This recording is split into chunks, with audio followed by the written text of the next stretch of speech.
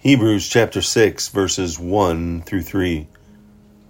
Therefore, let us leave the elementary teachings about Christ and go on to maturity, not laying again the foundation of repentance from acts that lead to death, and of faith in God, instruction about baptisms, the laying on of hands, the resurrection of the dead, and eternal judgment.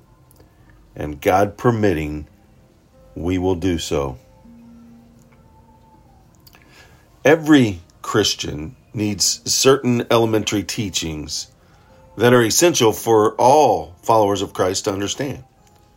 And those basics include the importance of faith, the foolishness of trying to be saved by good deeds, the meaning of baptism and spiritual gifts, and the facts of resurrection and eternal life.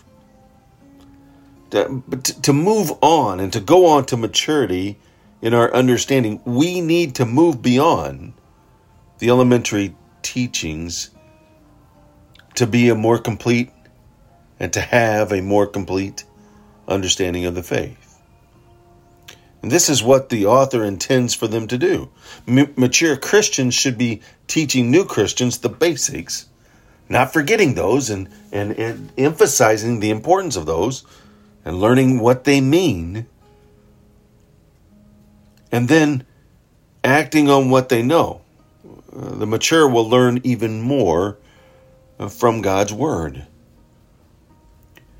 We, as followers of Christ, need to move into a deeper understanding in our relationship with Jesus. These Christians here, the Hebrew writer was emphasizing that they needed to move beyond the basics of their faith, to be understanding of Christ as the perfect high priest in the fulfillment of all the Old Testament prophecies. We all need to depend on Christ and live effectively for Him. Are you challenging yourself to dig deeper into God's Word? To read it, to study it, to meditate and memorize and apply it. Go deeper with God. He wants nothing more than to have a deep, personal, intentional relationship with each and every one of us who claim Jesus as our Savior. And He gives us the wonderful opportunity to do so through the power and strength of His Holy Spirit. Go out, make it a wonderful, God-filled day. He did it. Let's do it.